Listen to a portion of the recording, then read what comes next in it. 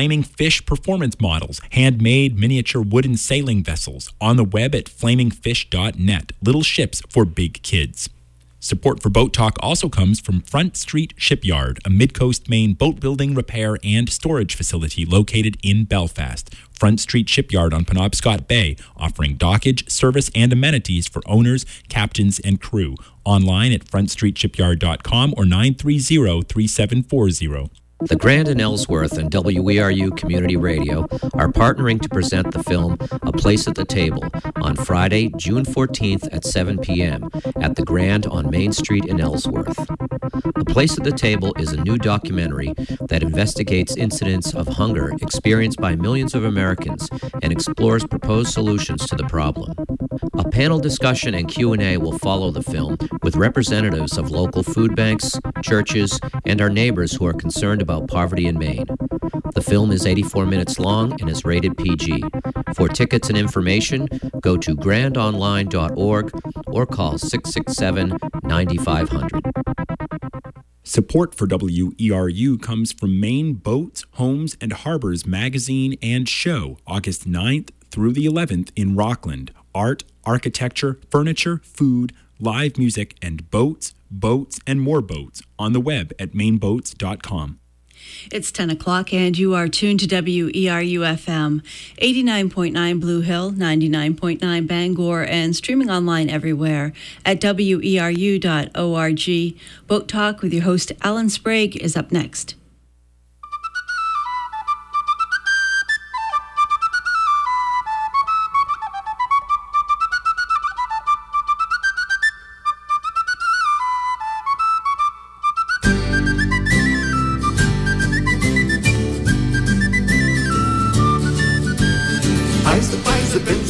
I survive and sails her. I survive the catch the fish and take some home to Lizer. Good morning, good morning. It's the second Tuesday of the month, 10 o'clock in the morning. Time for Boat Talk here on Community Radio, WERU-FM, Blue Hill, 89.9, 99.9 in Bangor, and around the world at weru.org. Boat Talk is your call-in radio show for people contemplating things naval with your rusty anchors, Mike Joyce and Alan Sprague. And Boat Talk is a radio show that's designed to start your mooring off nice in the morning. So Mike Joyce is making it in here just in the nick of time. I'm sure he's well prepared to tell us about what's going to be going on in the area nautically. Plenty of time to get here. I tried to get some work done before I came here. It's a busy season, you know. Ah, yes. I put my head down and didn't look up, so yeah, plenty of time. I got a work story to talk about a little bit later, but what's up? What's up? Well, hell of a question. I can tell you about the Boat Talk cruise. You want to go to there first? Let's start with the Boat Talk cruise. That's a good idea. I'll get my breath there. Yep. Boat Talk cruise happens on June 22nd. That's a Saturday, leaving 6 o'clock from Northeast Harbor Town Dock with the cruise ship, I guess it's cruise boat, a tour boat, we'll call it, the Sea Princess, designed by our own Giffy Full. We'll get around to that in just a minute. It's about a 3-hour cruise going around the Northeast Harbor area, and I'm going to go up Somes Sound, which is a particular topic of concern nowadays because Somes Sound has been degraded from a fjord. It's no longer America's only fjord because it's not a fjord anymore. It's kind of like Pluto is no longer a planet. Who says so? Well, I'm not sure if I can give you an exact title, but I do have information. I talked to Maine State geologist Giffy and asked him about that. So I got a little thing to play for you here in a few seconds about the difference between a fjord and a fjord. And we'll be discussing that on the Boat Talk cruise too, but I'm sure we'll be discussing a lot of other things as we do go by a lot of boat yards and we talk about the boats that we see in the area. And it's a fun time. And it's also a potluck, too, since it leaves at 6 o'clock. People bring along a little finger food to chew on while we're cruising along there. It's BYOB, and we have a great time. And Giffy, as I said, designed that boat quite a while ago. I believe you started out by designing that boat by carving up a loaf of bread. Is that right, Giffy? Well, yes and no. I mean, that's not 100% correct, and I like to have things be correct. I originated the design, but I'm not a naval architect, and I didn't want to attempt to to put my family's jewelry on the line that way. A wonderful man down in East Booth Bay by the name of Miles Fitch, who worked for Sonny Hodgson, took my drawings and turned them into a superb boat. Yes, it is a nice boat. And my brother and I had the first one built. We had 2 of them built. And there were 7 of those boats built all together, which makes me happy because I know it was a good boat. Yeah. And one of them, the second boat we owned years ago, has been completely rebuilt and turned into a very fine finished job, and now cruises Narragansett Bay under the name of Gansett. Gansett. And she's a beautiful boat. She really is beautiful. Well, they slip through the water so nicely. What they're a clean running boat and very efficient and a very, very good sea boat. The Miss Lizzie, the mail boat to Isle Ho, is one of those boats with a different deck layout, and the Sea Princess is another one with a different layout. Yeah, it has the cabin way forward, so way you forward, get a lot of room for seats. For a little different use, little different use, and that's totally acceptable. The boat's got to do the job that it's built for. Yeah. But it's a fine boat, and I'm happy about it. Mm-hmm. Not to put down marine architects and all the math they do and the safety involved in a passenger boat, but it's a case of it looks right, it is right. Yeah, that's somewhat true. Yeah, I agree with that. Yeah. Back to the Somme Sound controversy and the... Now, it's just been sitting there, Alan. Somme Sound hasn't done nothing. Pluto is just orbiting, okay, and it's not a planet. Somme Sound just sitting there, hasn't done nothing. Right, yeah. How do Pluto and Somme Sound feel about this? But there is a classification, geologically speaking, of fjords. It's spelled F-J-O-R-D, if you want to be correct about it. Pronounced fjord, which is a geological, glacial feature of shorelines where glaciers carve deep valleys that open out into the ocean. And so on a boat talk cruise a couple of years ago, somebody brought up the fact that Somme Sound had been declassified from a fjord down to a fjord, and we thought that was pretty, basically shocking, absolutely shocking. Yeah, of little consequence, really, but interesting. So just recently, I called up the Maine State geologist and asked for the real truth on whether or not there is a fjord or a fjord or what the story is. So he started out explaining the difference between fjords and fjords, and here he is. This is Steve Dixon of the Maine State Geology. The interesting features it does have are the steep walls in the valley down inside. Yes. And the fjords tend to have a U-shaped valley, and the shape of the U is cut out by glacial ice. Somme Sound was carved out by ice in that same shape. So their fjords and fjords in that sense are both formed by glacial ice and have sort of, it's like siblings or twins, but they're not identical, but they're very similar. So, in my view, there's always going to be somebody come along and spoil something. Yeah.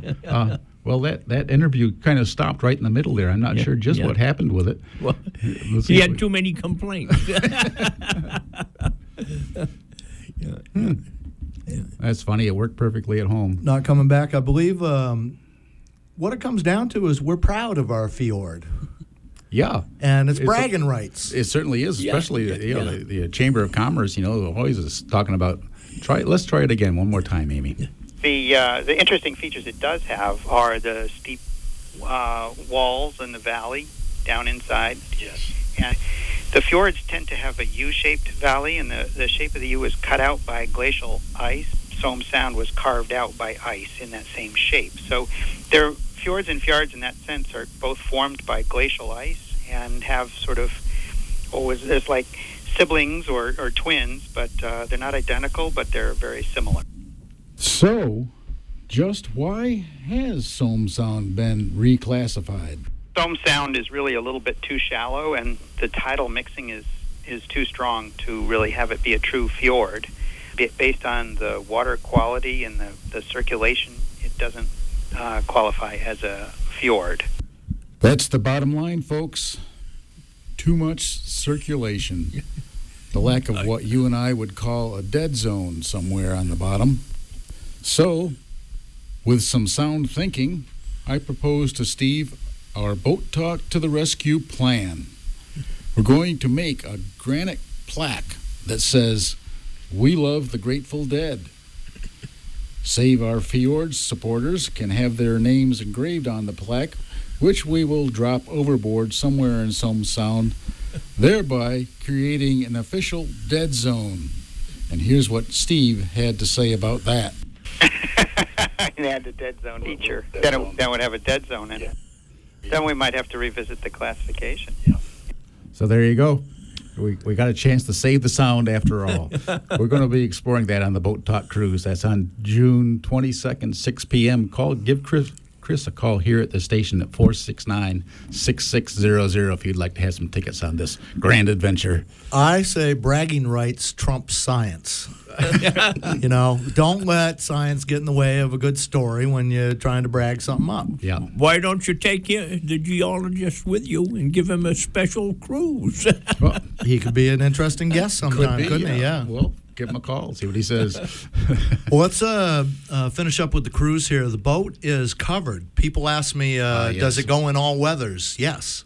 And we've had particularly nice cruise on a pretty misty day or two. Mm-hmm. It's totally covered. And you can also stick your head out the side and be uncovered if you want. The capacity of the boat is 60-odd people, I think, or 60 regular people on a good day. Well, we don't know very many regular people. Yeah, that's what I was getting at. And I forget how many we take, but we don't overpack the boat, although every time the boat has been sold out. What we do is use the engine box in the middle of the boat for a buffet table, and people circulate around, and nobody's ever had a bad time on the Boat Talk Cruise. I believe I can say that and not even have to brag. Yep, and there's some pretty tasty things that people bring in to share, too. It's a fun time. Now, I'm thinking, got my old regular, I make this feta spinach quiche. Oh, yes. Karen Frangoulis passed down to me years ago, and people love that. And I'm thinking maybe I hesitate to say it. I could learn a new trick, Well, Sounds good to me. Well, you haven't had none of that quiche yet. So anyway, but it's a great time to bring your favorite little trick and put it out on the engine box. BYOB. We love to bring kids as well, and your kid can actually drive the boat as well. That happens too. Yeah, fond memories of several kids steering the boat. It ain't hard to do, and they have a pretty good time. You'll be amazed to know if you have kids that in the Boat Talk world, kids under 12 are free. All right, we do have a phone call, so let's go to that. Good morning, welcome to Boat Talk. Good morning, welcome to Boat Talk. Oh, I guess our CD player is kicked over to the telephone too, so we'll go right back to some more waterfront news. One thing in the paper this morning, interesting, was I believe it's 90-year-old lobster fisherman sank his boat and got ashore on a rock, and his sons came and found him. I didn't see that. Yeah. Where was that at? Oh, I don't know exactly. I didn't get to read the whole thing. I saw it. Somewhere here local, though. Yeah, it's pretty interesting. Now, 90 years old, so there's hope for me. I read about a fellow recently, and he's of advanced age as well, and his wife does not like him to go out alone. Always insists that he take a stern man, but the fellow being kind of independent and never had a stern man most of his life, sometimes goes out with his dog, and he gets to tell the wife, I wasn't alone. But again, you would think that possibly somebody would be with him on a, on a working day like that if he's 90 years old and still out there doing it. Yeah. Safety first is, and the safety culture of lobstermen is interesting. They, of course, are, if they're ever in the water, they're doing it wrong. they try to spend their whole lives never being in the water. And when you find yourself in the water all of a sudden, now what are you going to do? Yeah. They don't wear life jackets. I've never seen a lobster wear a life jacket. I know one man now that is. Yeah. Not. It's a, you'd say, a form-fitting survival vest. Yeah, pretty rare though. But, you'd so have it's to not admit. really too uncomfortable for him to work in. Right. I have a similar problem. My kids expect me to wear one, and sometimes I do, and sometimes I don't. Well, I'd love to talk with you about that, Giffy, because that's coming on in my world too, and I basically hardly ever do. And again, I kind of have a plan. When I hit the water, I can swim like a fish. That's kind of my plan, but that doesn't isn't mean the you way weren't it knocked happens on the head on your way in. You know? Well, that isn't the way it happens, because the water is cold here, and the facts are that about 90% of the older people that fall overboard don't come back. They have a heart attack. They have a heart attack. Wait. Okay. All right, we have a phone call. Let's go to that. Good morning. Welcome to Boat Talk. Nope. Same people as before. Well, we are, give us a couple minutes here. We're going to talk to a new sailing program called HOTS, Heart of the Storm, this morning. We'll get them on the phone in a few minutes, but we still got other business to plow through here. One of them, I just read that Old Ironsides, USS Constitution, is going to go for a sail again this summer. Yeah. And the last time it went for sale was apparently 1997, and you were involved in that, weren't you, Giffy? That's correct. In a minor way, yeah, I was involved in that. How so? Well, my then associate Paul Haley and I did a survey on her and to determine if she's structurally sound to sail. And we believe she certainly was. And she proved it. You've surveyed a lot of vessels. Would that qualify as a kind of a high point, or at least an unusual vessel in your experience? Oh, yeah, she's unusual. There's a lot of unusual vessels around. I mean, look at the job they're doing on the Morgan at Mystic. I mean, I think it's wonderful to save an old ship like that. And there's still some of her that's original. Yeah. I'm sorry I don't have the article right with me here, but the plan is on Guerrière Day. The Guerrière was one of Constitution's great victories. Yeah. It was an English ship of similar size, and the first time an American boat had beat a British boat of similar size and gunnage. That was also the fight where Old Ironsides got her nickname Old Ironsides for the shot bouncing off her oak hull. And so the plan is on Guerrière Day that they will take the boat out into the harbor. They are going to point it out of the harbor and raise as many as 4 sails, and for 10 minutes they are going to point the boat towards the exit to Boston Harbor. Then they're going to turn around, come back to the dock, and have the rest of the celebration. 4 sails, huh? That's kind of ridiculous because, in a way, I'm not trying to be critical, but she could carry a lot more than that, and it wouldn't even bother her. Yeah. You would hope. Yeah. How many sails do you think it has when it's on full? I don't know. Probably a dozen anyway. Oh, yeah. You could. Giffy, I'd love to show you. I grew up with a watercolor. It's in my bedroom to this day of Old Ironsides, in a wooden frame on my wall there. And I've been looking at that since I was a kid, and we're looking at it at an angle to the starboard bow sailing to us. It's got too many sails aloft. The rig is wrong. You can't see the masts or anything, but there's too many square sails up there. And obviously the artist, he did a good job with the ocean and the boat, but he didn't know nothing about square riggers. So, okay, we're going to try one more time to see if we can make our phones work. Good morning. Welcome to Boat Talk. Apparently, I got a note in my hand here. Amy just handed us. Phone line's not working. Yeah, well, that's because we're trying to call out now. It may still work if you want to try calling in, but nope. They say no, it's not going to work that way either. Uh-oh. Oh, Well, so much for the call-in radio show. This is just going to be a boating radio show for today. That's okay. We get plenty to talk about. Think we can talk for 40-something minutes? That'll be a challenge. Yep. Well, you just never know around Boat Talk sometimes. Old Ironsides, though, as I say, I grew up, Mom used to haul us down to Boston. We'd go to the Museum of Science, Old Ironsides, and Filene's basement. And I've always loved the Museum of Science and Old Ironsides, and I hope never to find myself in Filene's basement under a table ever again.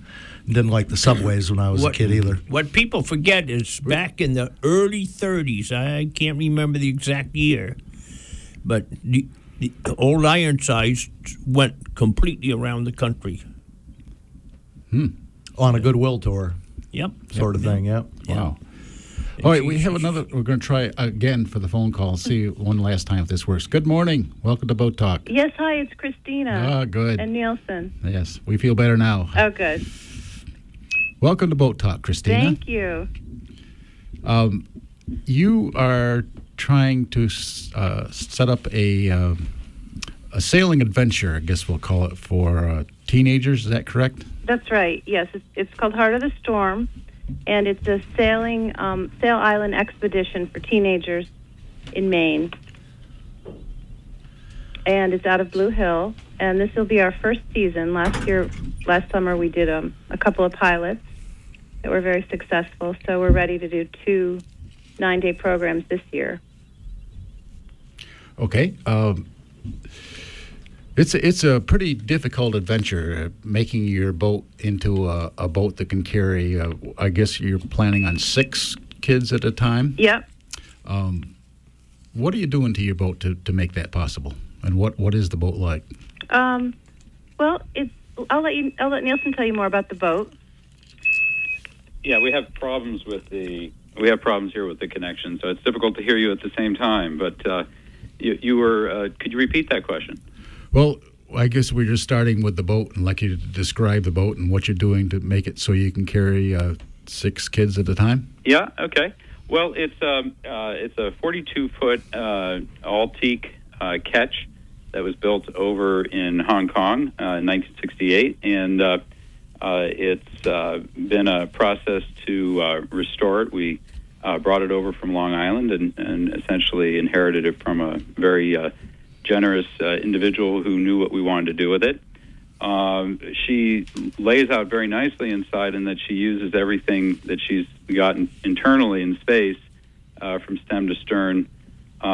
She has 2 quarter berths and a wonderful salon, and then several cabins up forward. So altogether, we can take the 2 facilitators, or rather, the facilitator who is myself, a captain who's in charge of the boat, and up to 6 kids. And everybody has a bunk, but it's overall, I would say it's a very close quarters type of experience.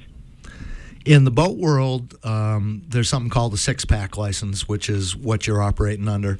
And the reason for 6 kids, basically, is that's the capacity legally for your captain to take people out for hire. And again, just filling in the background here of how the boat world works.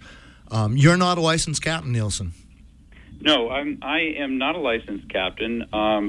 That's not my focus. My focus is to be in with the kids and participating with them in the experience, and to have someone else who is dedicated to what it means to keep the full attention on the boat itself. So we share we share the duties across everyone on board, but the captain is taking on that special role of being in charge of the boat. Also, we're going off the boat quite a bit onto local islands, and so we need somebody to stay with the vessel. How did this whole idea come to you?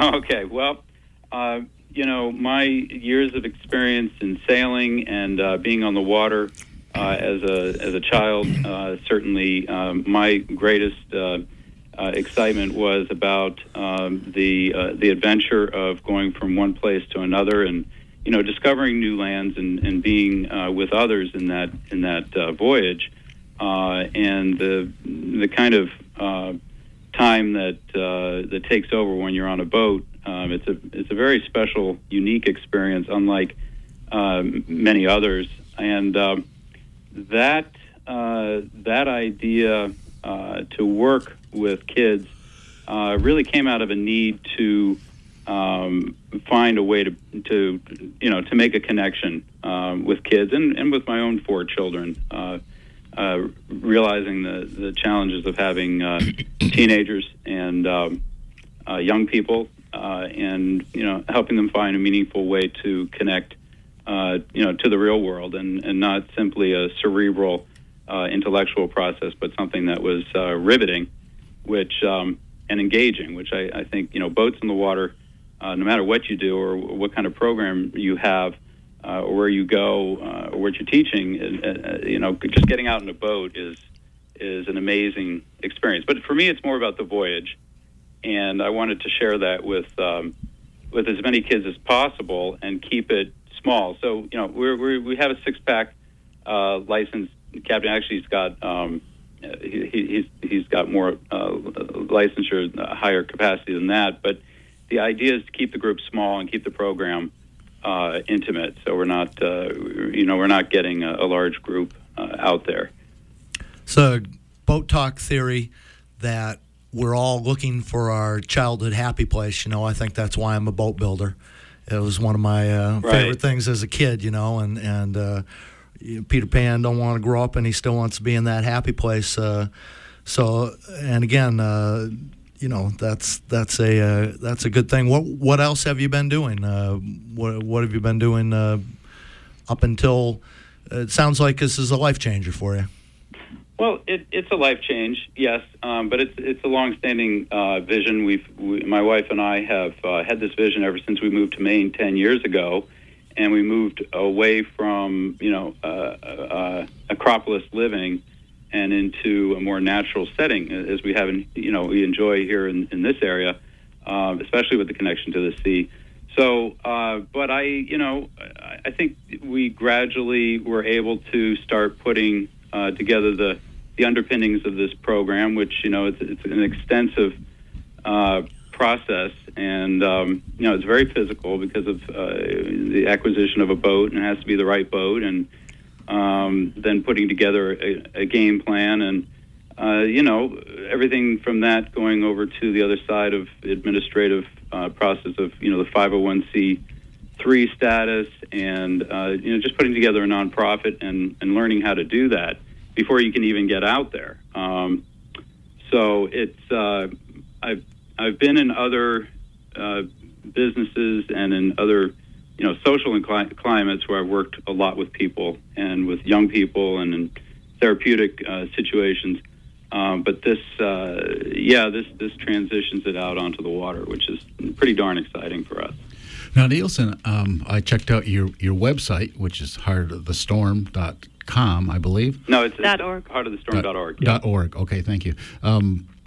And in that, it says your 501(c)(3) is still pending. Is that been? Yeah, that's actually correct. Thank you for that correction. It is. It has been turned in, and we're excited to be hearing back from them shortly. So we're very confident that we're moving along the right path at this point with that. Okay. I was talking with a marine insurance friend of mine the other day, and the subject of taking kids out on the water came up, and he said that there's an emerging problem, I guess we'll call it, with that, concerning, especially when you take out both boys and girls, males and females. There's very, as far as the insurance companies are concerned, very large concern for sexual harassment or sexual problems that may develop in that situation. So they are making the insurance quite expensive for that sort of thing. That, and plus the fact that your boat is 45 years old, but Mm-hmm. I can't say the best for what I've seen of the Taiwanese boats, and one that's 45 years old. I'm sure is going to take a lot of money too. It seems like a pretty steep hill that you're going to be climbing to try to establish a new business like this. Yeah, I think it's a steep hill. I think that's correct to say. I'm not sure that we are looking at the insurance as being, being that much of a problem. Sexual harassment and these concerns about, mixed groups of kids on a boat. That's always going to be an issue. I think it's always wise for parents, to be checking out the people that they're sending their kids with, and making sure that they have the qualifications, and also, where they're going. We are staying, very close to shore. We're not going out into any open water. We have multiple backup systems, and we're constantly in touch with, with our departure and destination points. So the whole thing is an upward. I don't want to say battle, but it's a challenge, and it's one that we gladly face because it's very rewarding. And so far, it's been very rewarding. And I think we have the support of the community, and we have a lot of people coming in and helping us in this project. So we're not doing this alone. I just run into a situation where an insurance agent is trying to claim that the moss on the barn roof is a deal breaker, just for example. Yeah. It seems kind of silly to me, but, insurance companies are insurance companies, so. Yeah. Well, and the other thing is Aliento is fully insured. One of the things about this boat is that it's atypical in terms of boats built overseas in that part of the world. I think she came in under the line in terms of still being built with a very, very high level of craftsmanship, and I think anybody who takes a good look at her is duly impressed. We've had surveyors on her, and we've had all kinds of input from different people within the boating world, quite experienced people who've been a part of restoring her. And again, we didn't get her in an unrestored state, but we did want to check her out thoroughly and make some improvements. So that's what we've been doing this winter. But she's a very, very safe boat, very stout. So it was surveyed recently? Yeah, we've been working with a survey. I'm not going to mention his name here, but he's been following her the entire time, and the survey is informing the repairs that we're making on the boat. So boat's hoping to go in the water at the end of the week here. What happens after that? Well, after that, on the on Tuesday the 25th, we're going to have the first of a weekly boat outing where we take people. It's an eco tour, and we have a naturalist on board, and that's free. So kids can give us a call, and they can get signed up to go out for a 4-hour trip on Blue Hill Bay, and we probably will stop and hike and have a snack, and then that's our first trip. And the big 9-day trip, we're going to do that once a week, every week, on Tuesdays, and then on the 22nd or the 19th rather of July, we're going to be heading out on our first 9-day expedition voyage, and we're going to be visiting places like Frenchboro. It's out on Long Island, and Isle of Ho, Mount Desert Island in that area, Somme Sound. So we're gonna have a great time on that trip. There's a number of different things we're going to do with different facilitators we meet along the way, including one of the first things we're doing is actually doing a first aid course, which will go over life-saving practices for choking and resuscitation and that sort of thing. So it's going to be a good trip. How highly structured have you imagined these trips? I used to have a fellow who he pre-planned all his trips in his living room in Santa Fe in the springtime, and he was unhappy to deviate from that plan, and the plans never come true, and he was always frustrated, and he was always saying, "I've got to learn to go with the flow, Mike." And so how, you're trying to envision this, you got to envision some structure and stuff, but you got to leave some room there too, don't you? Yes, I'm going to turn you over to Christina so she can answer that for you, but I would start by saying it's there is a lot of unstructured time in a loose structure. So here she is. Yeah, so we basically have created something that we would love to do ourselves, and that gets people excited. But of course, when you go on a boat, you have to kind of go where the wind blows you. So there's nothing set in concrete. It's just a basic plan for the 9 days to try to get everything in there. So that's what we're doing with the event. And the basic idea is to get kids out of their bubble. Well, yeah, everybody is kind of in the mental zone, and we want to bring people down to the heart. We want them, not that we want them, but when you go onto a boat, it's just everything on the land drops away, and it's this, as you know, this wonderful feeling of adventure comes, and you start living from more of an intuitive place rather than a mental place. And so bringing a group of kids out there and having them have that experience is part of our mission here.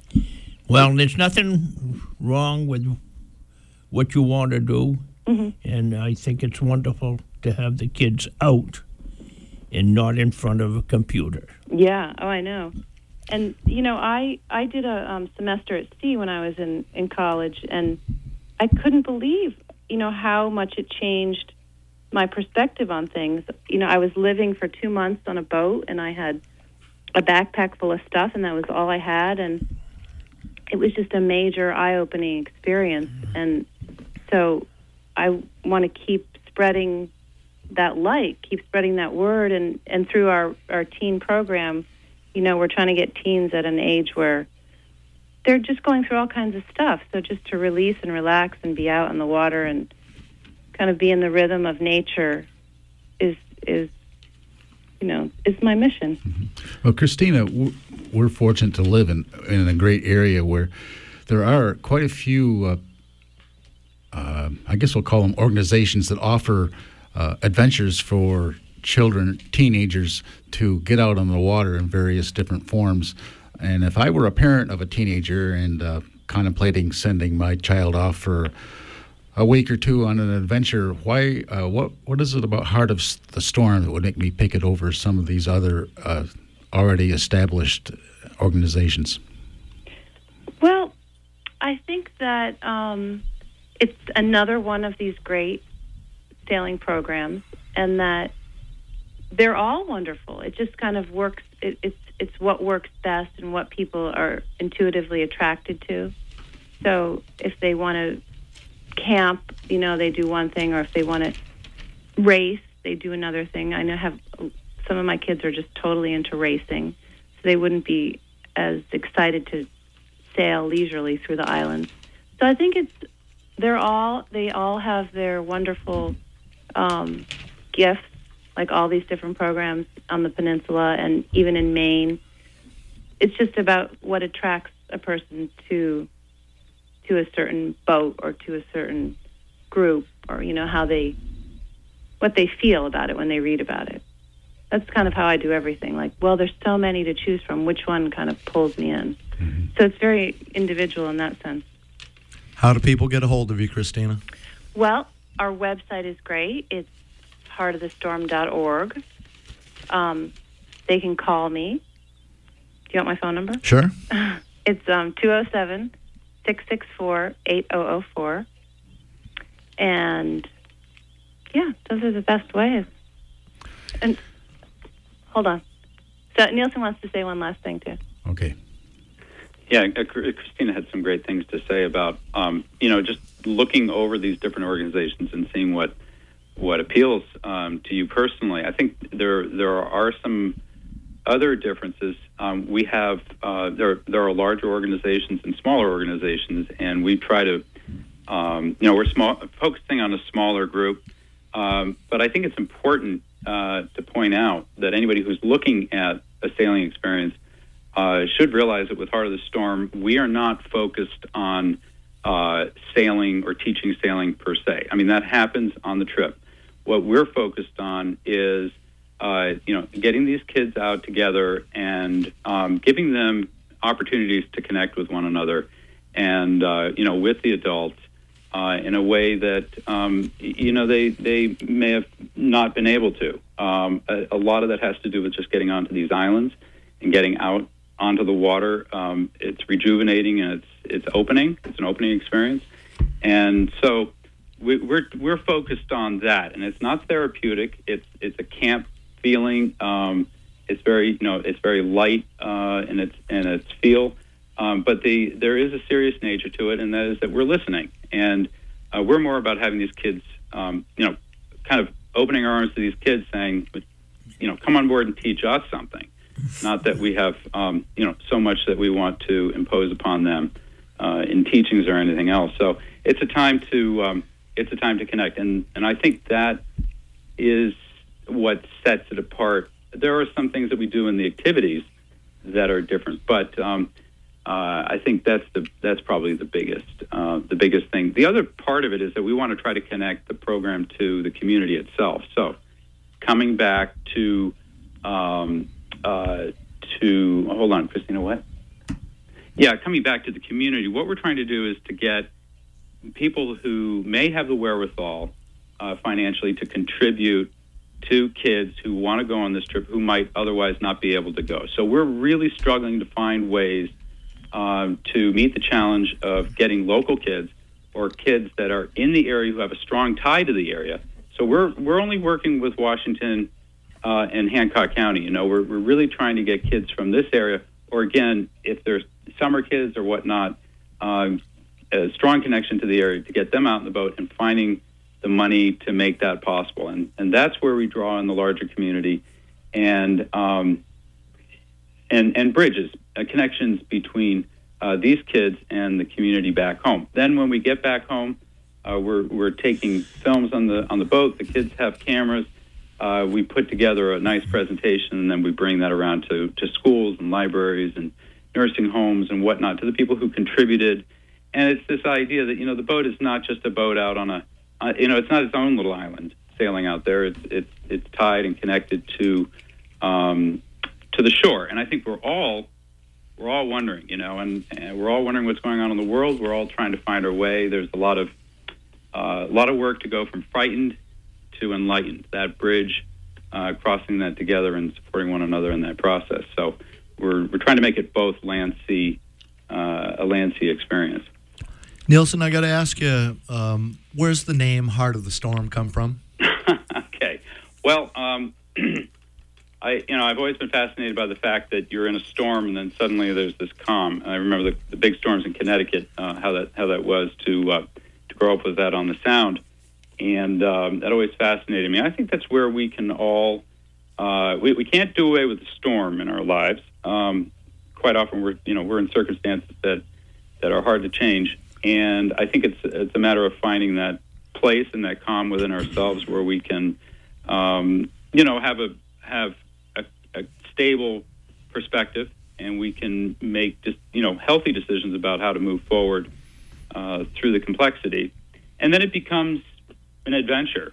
Whereas if we're always wrapped up in the surrounding circumstances and issues, then we never really can get a breath of air. And have that sobriety to affect our lives, to intervene in our own affairs and make better choices.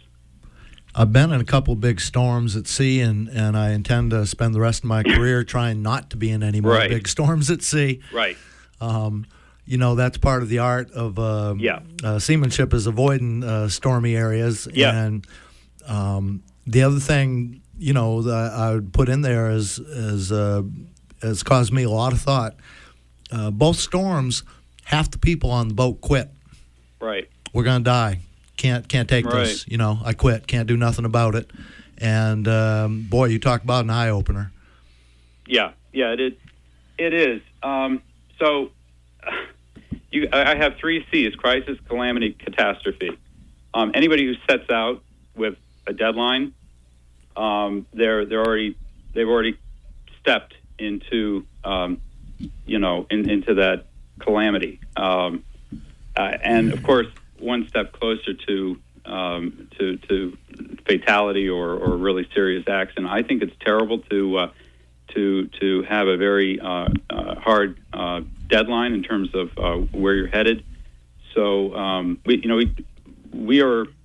we're very conscious of what the weather's doing, and that's actually another very good reason to separate the responsibility of captain from facilitator. To have these two people who can talk about and make discernments about what's going on in the weather and deadlines and goals and so on.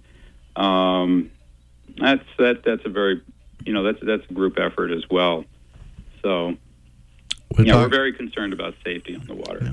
Okay. We're speaking with Nielsen and Christina this morning. They're founding a new organization called Heart of the Storm, and again, heartofthestorm.org. And thanks for speaking with us this morning. Thank you so much for the opportunity. I really appreciate it. Thank you. Good luck. 1-866-625-9378 is the number into Boat Talk if you have anything you'd like to talk about. I have one other item here that we can get to if nothing else is on the agenda. Your Slocum gliders? Slocum gliders. I've got a Slocum glider thing, too. Oh, you do? Yeah, you've been mentioning that to me on and off, and I found a connection, so okay. You go right ahead. Well, I'm going to let the phone call come in. We do have another phone call. Good morning. Welcome to Boat Talk.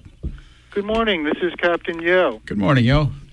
I've been a sailor my whole life, and sailing is one of the most sublime experiences that anyone could have. Heart of the Storm sounds like a fabulous organization. I would like, however, to point out to listeners that staying near shore, having backup systems, and staying in touch are no prophylactic against trouble on the water. One of the most serious hazards on the water is a feeling of safety, complacency, thinking that you're okay. One of the most important things, or I should say the most important things that anyone can learn in a boat are self-reliance, cooperation, and vigilance. Thanks so much for putting on this program, and thanks to everyone for supporting community radio. Don't go too quick, Yo. Yo owns a fantasy object to me, a beautiful little pinky schooner called Annie McGee. Where's Annie at this spring? Well, she's under a roof, which is good, in an unheated building, which is good. I am starting to work on her. It's been pretty cold in May in an unheated shed.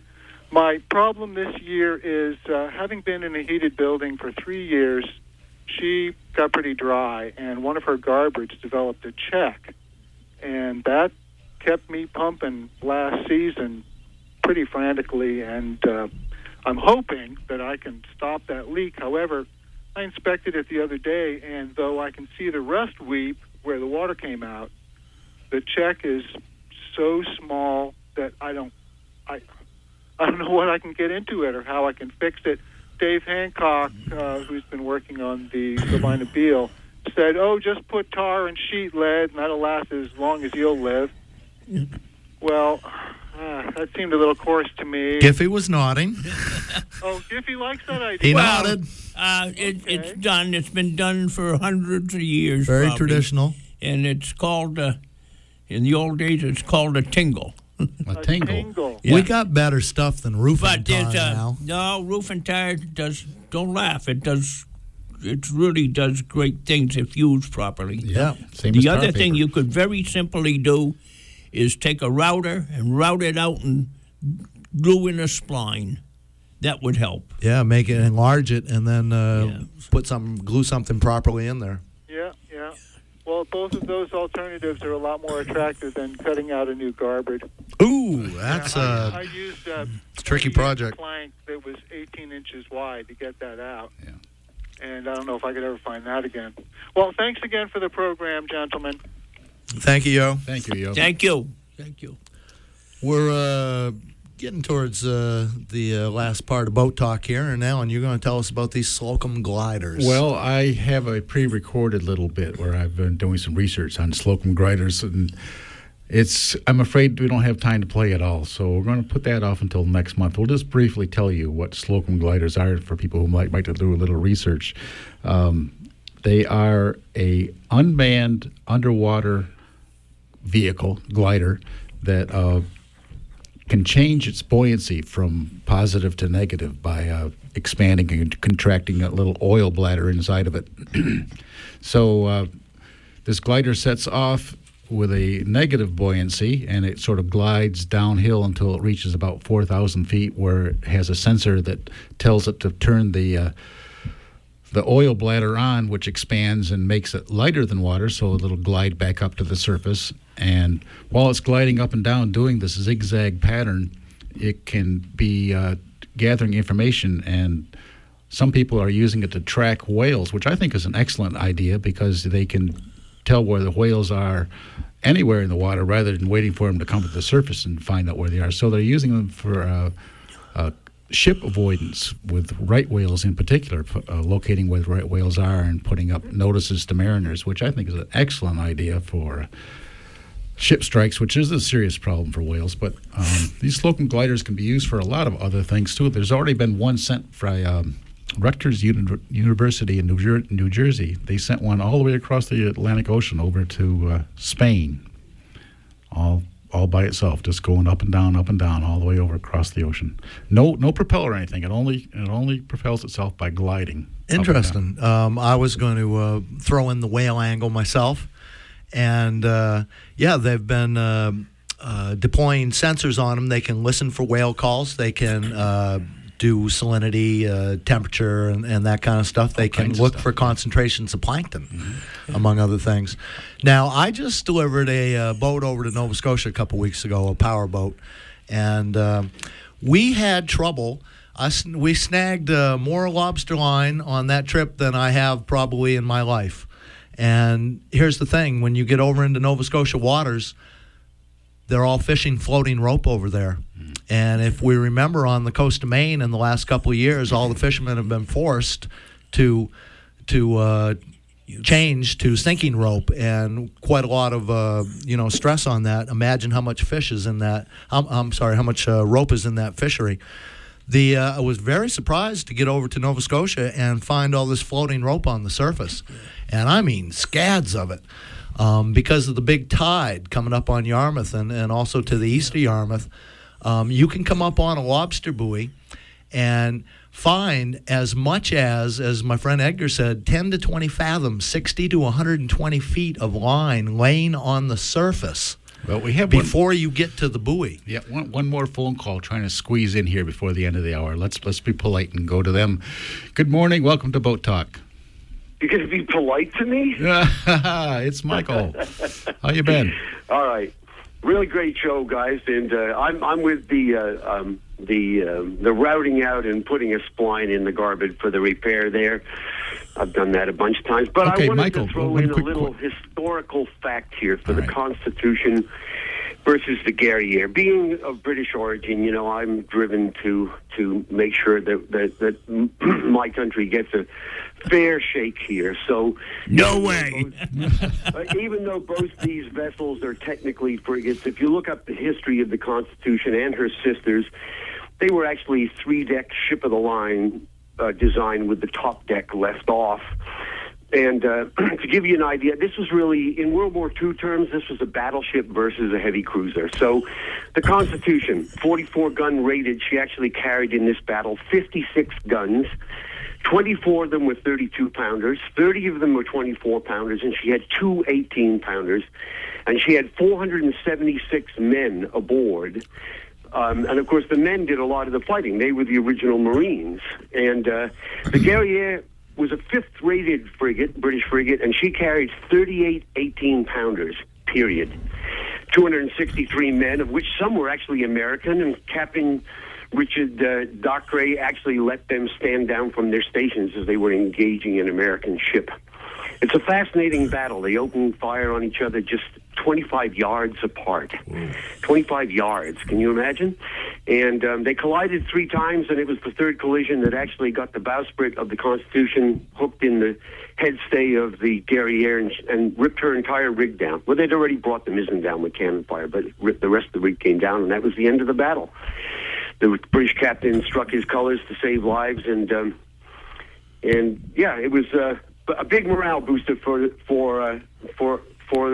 American side in the War of 1812, but it wasn't really an even battle. They've called them both frigates, but it really was. The British frigate was. Well, I'm very, glad very to know badly the truth. And here we are again introducing facts when we're looking for just pure brag. That fjord is gone. Never let the facts get in the way of a good story, right? That's right. Never. That would be it exactly. We appreciate your point of view, though, Michael. Anyway, well, it's all in the end. Most of us came from the same place anyway. But there you go. You have another great show. Keep up the good work, and we'll hope for the rain to stop. Michael, I got one quick question for you, though. You're in favor of routing out a check and a spline. How do you actually route it? Do you do it freehand-it, or you make some sort of a guide? I make a guide whenever I can. Yeah. And the other important thing is to choose a bit. When you want to route out something like that, what you want is a spiral wound bit with the up. You can get spiral bits that force the material down, and you can get them that pull it up. And what you want is the up, the kind that pulls the material up out of the bit and towards you and the router, so it doesn't clog what you're trying to do and try to push you around.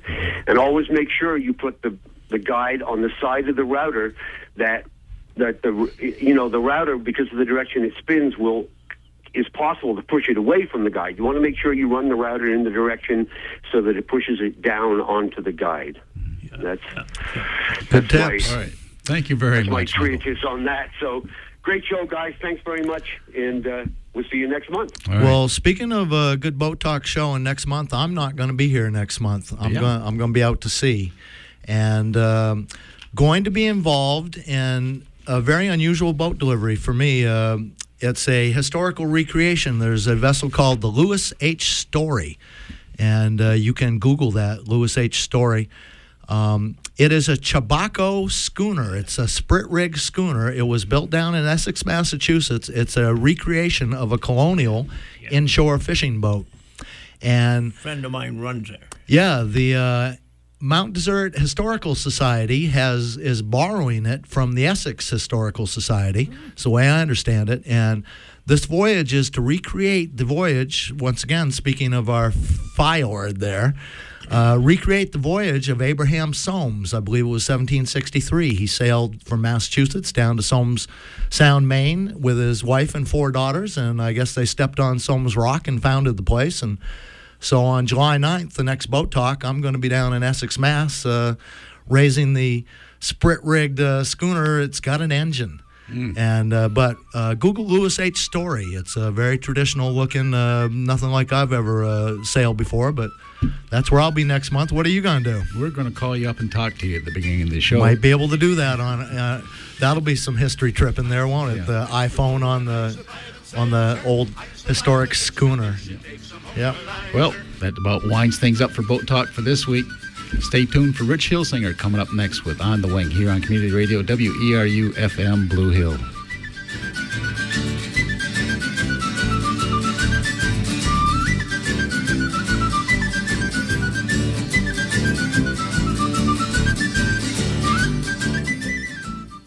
Support for Boat Talk made possible in part by Gamble & Hunter Sailmakers.